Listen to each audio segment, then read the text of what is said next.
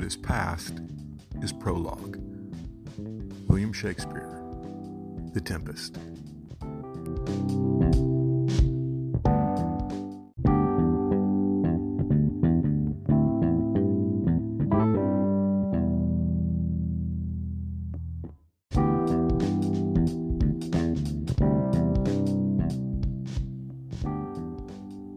Welcome to the Revisionist History Podcast, where we set the historical record straight, no matter who it might offend.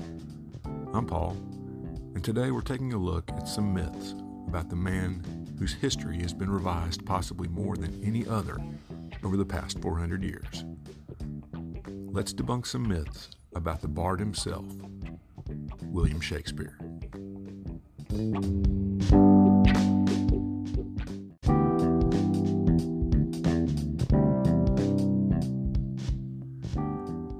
The mere mention of Shakespeare's name causes different reactions depending on your experience with him, and we all have some kind of experience with him. He's that ubiquitous. You may feel immediate revulsion because you hated reading the plays in high school, and that's because as great as they are as literature, they were meant to be experienced as performed plays, in my opinion at least. You may fondly recall sipping wine on a first date at Shakespeare in the Park. Or maybe you think the plays were okay, but the movie versions, especially West Side Story, were way better. Regardless of what experience you bring into any discussion on William Shakespeare, one thing is certain. You have heard and believe things about him that just aren't true. Let's start with the biggest one. The first and biggest myth about Shakespeare is that the plays and sonnets were not written by the man from Stratford-upon-Avon known as William Shakespeare. Now personally, I just can't grasp the need we seem to have to believe that a creative genius couldn't have done what they did, and this happens to far more artists than just Shakespeare. Maybe it's a simple case of envy, but in Shakespeare's case, the myth that he didn't write the plays that bear his name comes from class prejudice as much as from envy. Shakespeare was a commoner, of that there is no doubt. He was no peasant, but he certainly wasn't part of the nobility. He was basically middle class. In England of the 16th and 17th centuries, commoners weren't supposed to produce works of genius, and definitely not the volume of work that Shakespeare produced.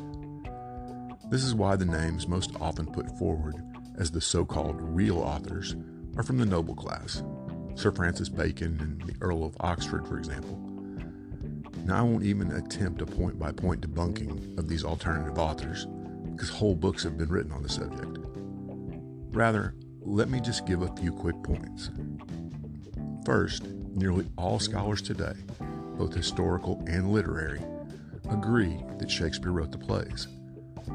There are dozens of references to Shakespeare as a playwright, and he was also an actor, made during his lifetime, including by Ben Jonson, a fellow playwright who was no friend of Shakespeare's.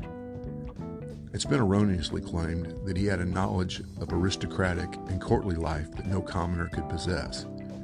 Yet John Dryden, an English poet who lived in the generation following Shakespeare's and was a member of the gentry, wrote that Shakespeare's portrayals of the nobility were wildly inaccurate.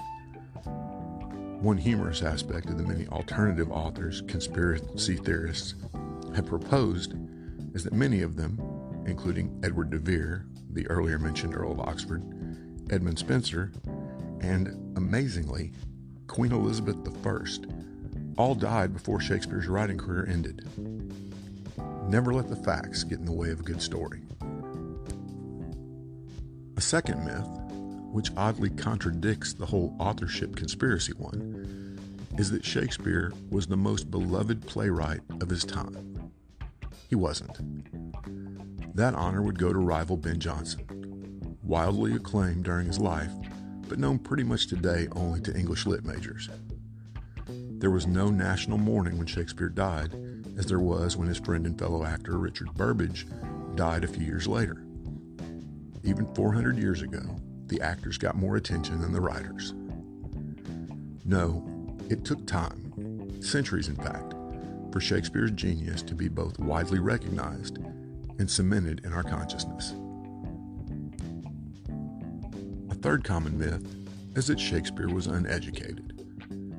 This one is both another case of class snobbery and a modern misunderstanding of education itself. He finished school at 13, which was typical for commoners at that time. The fact that he didn't go on to university is one reason the upper class saw him as uneducated. But what he was taught by age 13 is what we now call a classical education. Grammar, logic, rhetoric, arithmetic, geometry, music, and astronomy. He would also have learned to read and write Latin, and would have read Cicero, Ovid, Seneca, Virgil, and other classical writers. In other words, he was more educated by 13 than your average student today is after spending $200,000 on a master's degree. Our fourth myth is not so much myth as simply not provable one way or the other, and that's that he died on his birthday. We do know that Shakespeare died on April 23, 1616. However, we do not have a record of the day he was born, only the day he was baptized, April 26, 1564. Since it was common practice at the time to baptize infants 3 days after birth, his birthday is assumed to be April 23rd, which would mean he died on his 52nd birthday. No way to know for sure, but it makes the math from the tombstone easy. The final myth about Shakespeare we'll look at today is one that helps propel all the others. The notion that we know almost nothing about him outside of the plays. Now, it's true that we don't have the kind of biographical information about him that we do about other historical figures. But in reality, we only have the extensive biographical details of those figures who lived from around 1700 onward. For example, most of what we know about Alexander the Great wasn't written until 400 years after he died. As for Shakespeare, we know where he was born and roughly when, with solid records of his baptism as mentioned above. We know about his marriage and his children, accounts of his career and business dealings, including that he apparently hoarded grain during a famine, and when and where he died. What seems to bother people is how little we know about his personality. For me, that really doesn't matter. His work stands as testament enough. So that's 5 myths about William Shakespeare that you can correct the next time you hear them. If your only experience with the Bard is from a torturous high school class, give him another chance. You'll be glad you did. And if you enjoyed this episode, or any of our others, please consider supporting us by clicking on the Support This Podcast link on whatever platform you're listening on. It'll go a long way toward helping us keep producing episodes that you'll love. Thanks, and we'll see you next time.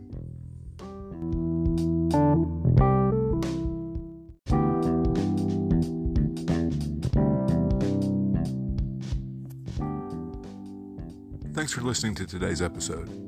I hope you found it both informative and entertaining.